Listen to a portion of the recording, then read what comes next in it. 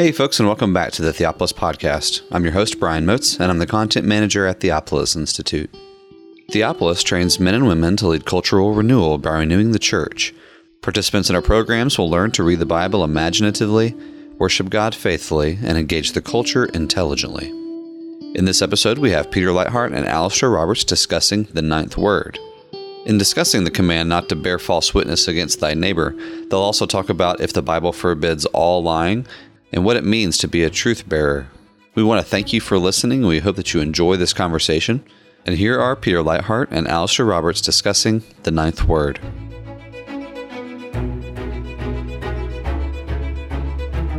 Welcome to the Theopolis Podcast. I'm Peter Leithart. I'm here today with Alistair Roberts, who's joining us remotely from a Davenant Institute program in South Carolina. Alistair, thank you for taking the time off from your work there to join us for the podcast. Brian Motes is sitting here in the background making sure that everything runs smoothly and that we actually capture every last word that we say and that we delete the words that we don't want to put out into public. We have been going through the 10 words over the last couple of months, and we're coming toward the end. Today we're going to be talking about the ninth word, thou shalt not bear false witness against thy neighbor. And this particular commandment raises a question or raises a point about the 10 words in general. Classically, when the Torah has been analyzed particularly by Christian readers and Christian theologians, it's been split up or classified. The laws have been classified into three different categories. There's ceremonial law that governs the work of the sanctuary, priesthood, laws of purity, laws of sacrifice, and so on. There's judicial law that covers penal law. It covers the organization of a political system in Israel, the rules concerning kingship in Deuteronomy 17, and so on. And then there's moral law that deals with individual moral behavior. And the 10 words are often seen as a summary of the moral law. And then you have judicial applications in other parts of the Pentateuch that are not part of the 10 Commandments. You also have other more specific moral applications of the 10 words in other parts of the Pentateuch. And you have a specification of the ceremonial law elsewhere. But the 10 words are often seen as a summary of the moral law. And I think we made this point before, but just to reinforce it, because I think it comes out particularly clearly in the case of the ninth commandment. The 10 words are not just moral law in the sense that they govern individual moral behavior. They're not just rules about how each individual should behave, each individual Israelite, but there are rules that apply to the community as a whole and apply to institutions, public institutions. We've talked about this in connection with the fifth commandment, honor your father and your mother, or the seventh commandment, thou shalt not commit adultery. And Alistair, you've made the point that this is not just about honoring the particular individuals who are in the positions of father and mother, but you're also honoring an institution.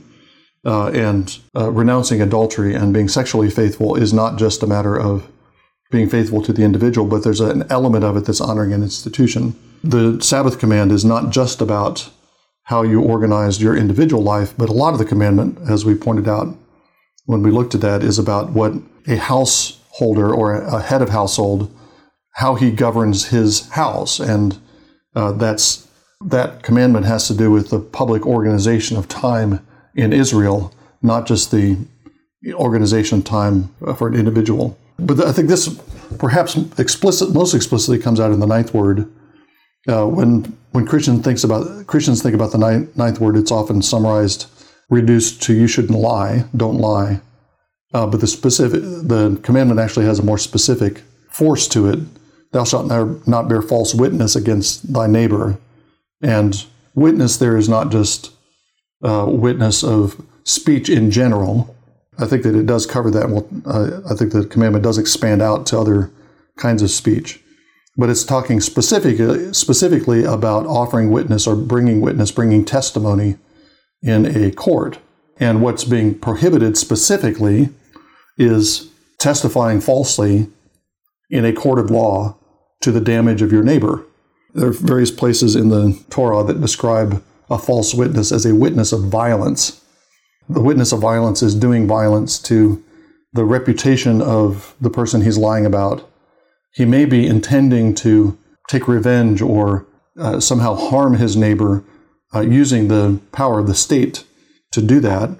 And so he brings false testimony in the hope that he can convince the court to punish his neighbor, since it would be illegal for him to do what he wants done to his neighbor. But if he can manipulate the state into doing it, then he can get the satisfaction of his revenge.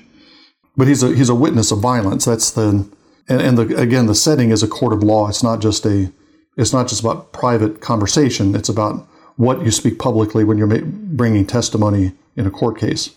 If we were writing the 10 Commandments today and we had the task of composing 10 principles that should guide our lives, I think one of the principles that would be foremost in our awareness would be that of abuse of authority, and the means by which you can have oppressive systems of authority, and the way that people will be oppressed beneath someone who misuses these structures within society. And yet when we read the 10 Commandments, it seems that we don't have anything along those lines. But yet I think if we look more closely at the 9th commandment, it will be seen within this commandment especially that those principles are expressed.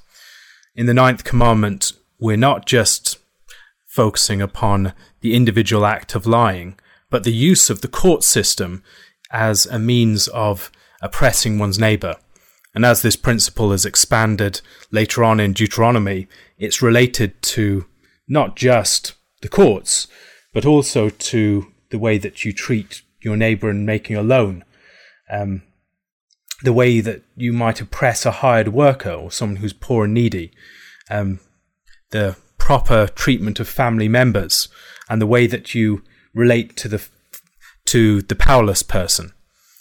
And I find that a very helpful reminder that when we think that Scripture doesn't necessarily have the answers to our questions or doesn't address our chief concerns, if we look closer, we'll often find something within it that speaks directly to them.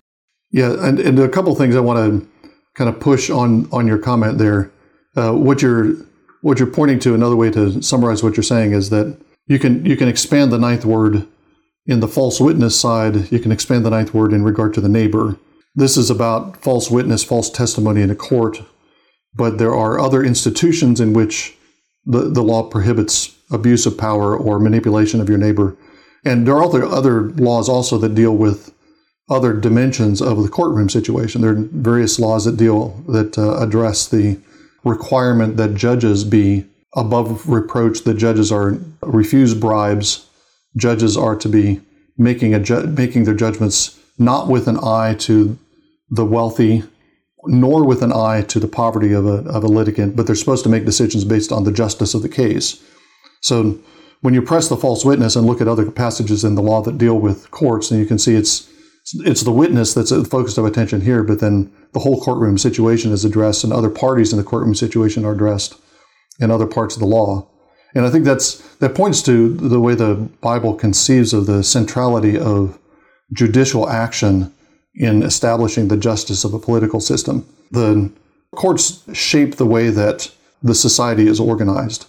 Law shapes the way that society is organized, and particularly in a society like Israel, which doesn't seem to have any kind of legislative dimension to the political system. Law would be shaped by God's law, but then by decisions that are made over time. So there's a sort of precedent system, I would assume. So the decisions that are made in the courts are the ones that govern future decisions. If those decisions are distorted by false witness, or if they're distorted by the presence of money through bribes, if they're distorted by judges who favor the poor, even when the poor doesn't have a good case, then you've got right at the center of the society, you've got this untruth that's shaping the way that the society is organized and the way life is led.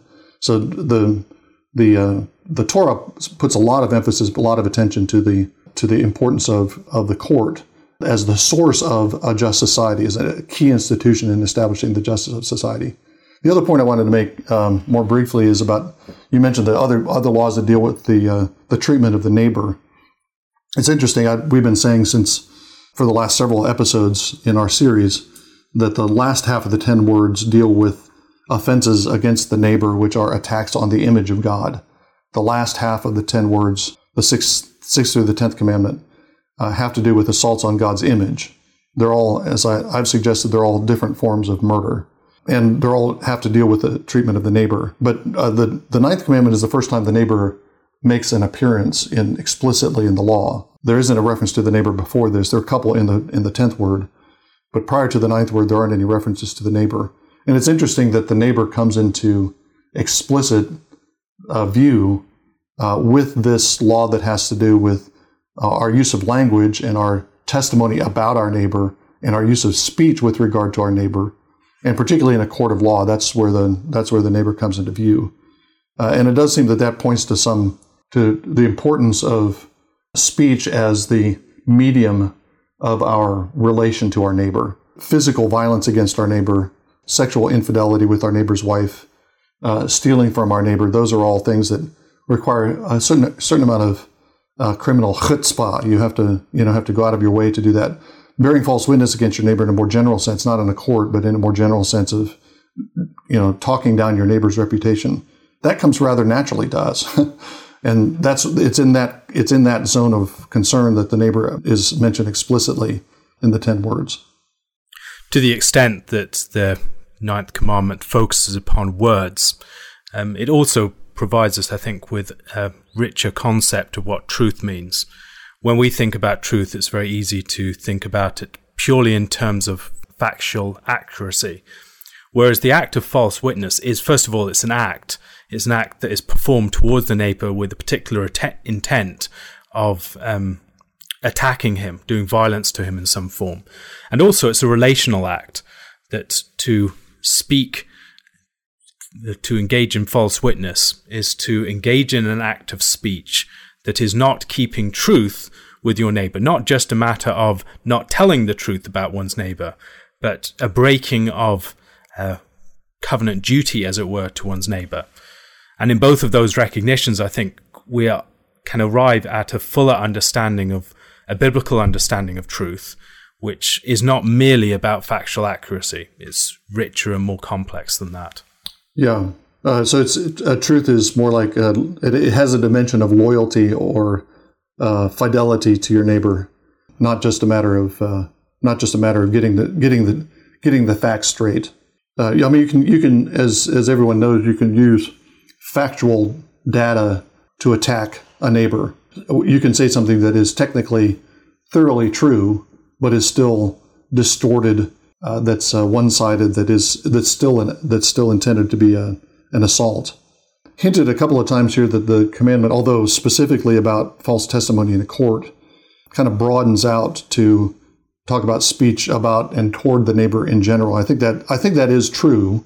I don't want to lose the specific focus of the courtroom situation, but the textual justification I've pointed to make that jump from the specific case that's in view in the commandment and the more general concern with speech about the neighbor is the verb that's used to describe the witness. The verb is anah in the Hebrew.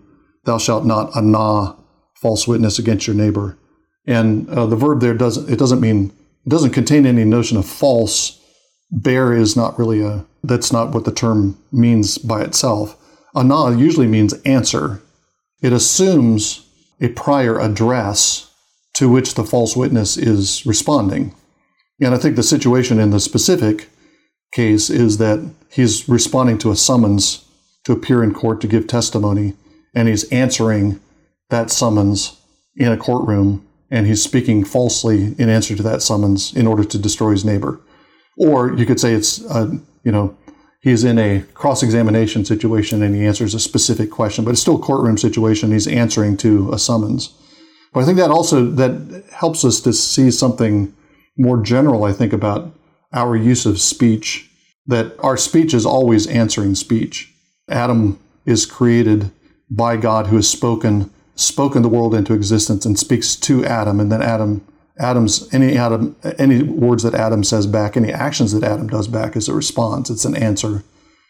We're born into the world speechless, and we learn to speak only as answering speech. And that highlights the relational dimension that you mentioned, Alistair, and also I think helps to show how this the specific case of false witness in a court, which is answering a question or answering a summons to testify, is one example of a more general category of answering speech, which includes really all speech. We're always speaking in response to something, some original word. If we can expand the commandment out, then it covers all the kinds of false and damaging speech that the Bible talks about at great length. I mean, the Proverbs are full of talk about speech. The book of James warns against the power of the tongue. Paul talks about the rotten words that come out of our mouth and exhorts us to speak edifying and nourishing words to our fellow Christians. So the instinct to see the ninth word as a word about speech in general, I think, is right, but we want to recognize that without losing the specific focus on the courtroom. I think this also brings us to a much debated question about how we understand lying in Scripture. Is there ever an occasion where it is appropriate to deceive? We have certain instances that are often brought forward as examples of this, cases such as Rahab and the men of Jericho, or the Hebrew midwives, other cases where there seems to be an action of deception or a word of deception, and then maybe divine approbation declared upon that act.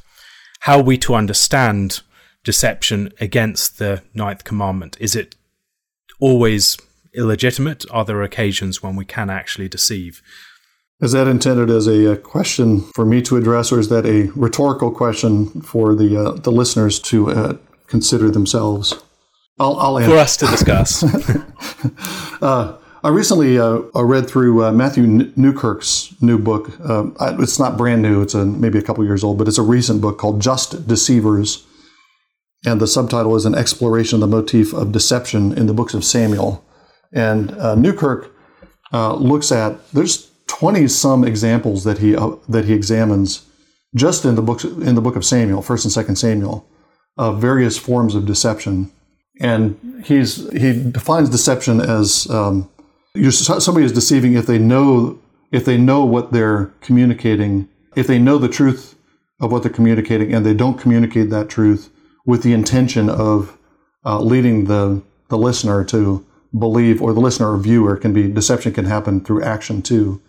The listener or viewer, the observer, to believe the thing that the person knows to be false. And then he finds about 25 or so different examples of this in Samuel. And his argument, I think it's pretty persuasive. His argument is that the book of Samuel vindicates or treats as legitimate, as good, deceptive actions or deceptive words that are done in order to protect others, in order to avoid harm. The things that are the kinds of deceptions, there are deceptions that are condemned, and those are deceptions that are like the deception of the Amalekite at the beginning of 2 Samuel, where he tells David that he killed Saul. And he's doing that in order to get some kind of reward from David because he thinks David wanted Saul killed.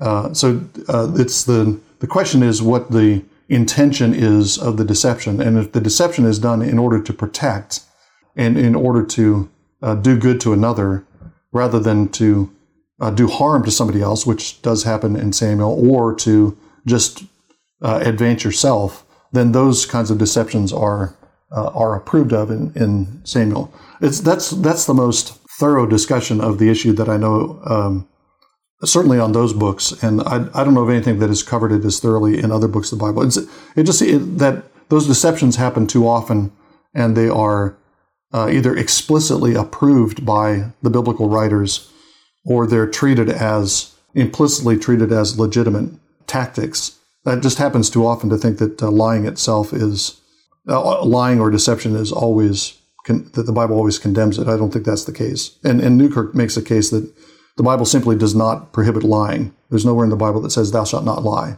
And when we think about this in terms of the more explicit words of the ninth commandment, I think it helps us to understand why that is the case. That the commandment is concerned about an act. It's bearing false witness. It's not just speech in a more abstract sense must be conformed to, technically be conformed to the truth. And on the other hand, it's a relational thing. It's against one's neighbor. When we think about truth, we can often think about it very much in terms of accuracy, technically being conformed to the actual character of events or the reality.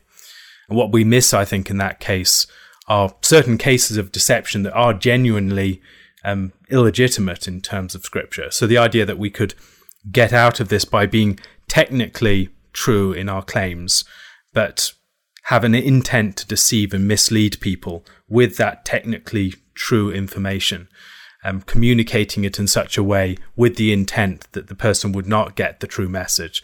That's illegitimate or there's no clear distinction between that and the act of direct lying, because in both of those cases there is an intent to deceive or mislead one's neighbor. On the other hand, there's a recognition that truth as such can be an instrument of violence against one's neighbor. There are times when the truth should not be told. And there are also times when the truth is not owed to someone. We've talked about the sixth commandment and situations of just war. We can think about similar principles of just lying, where in terms of a covenant of communication that we have with someone else, that there is a duty not to give them the truth, because that would be breaching our duty of love to neighbor, or it would be betraying a confidence, or it would be doing something else that would be an act of violence against our neighbor. And as we foreground that significant dimension of the act of violence against one's neighbor, I think it gives us a clearer sense of what bearing false witness means and how it might differ from just the technical notion of lying that many people operate in terms of.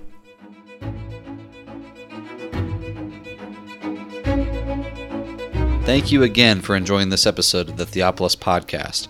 For more information and for more content from Theopolis, you can check us out online at theopolisinstitute.com. We release new articles every Tuesday and Thursday on our blog, so you'll want to make sure to look out for those.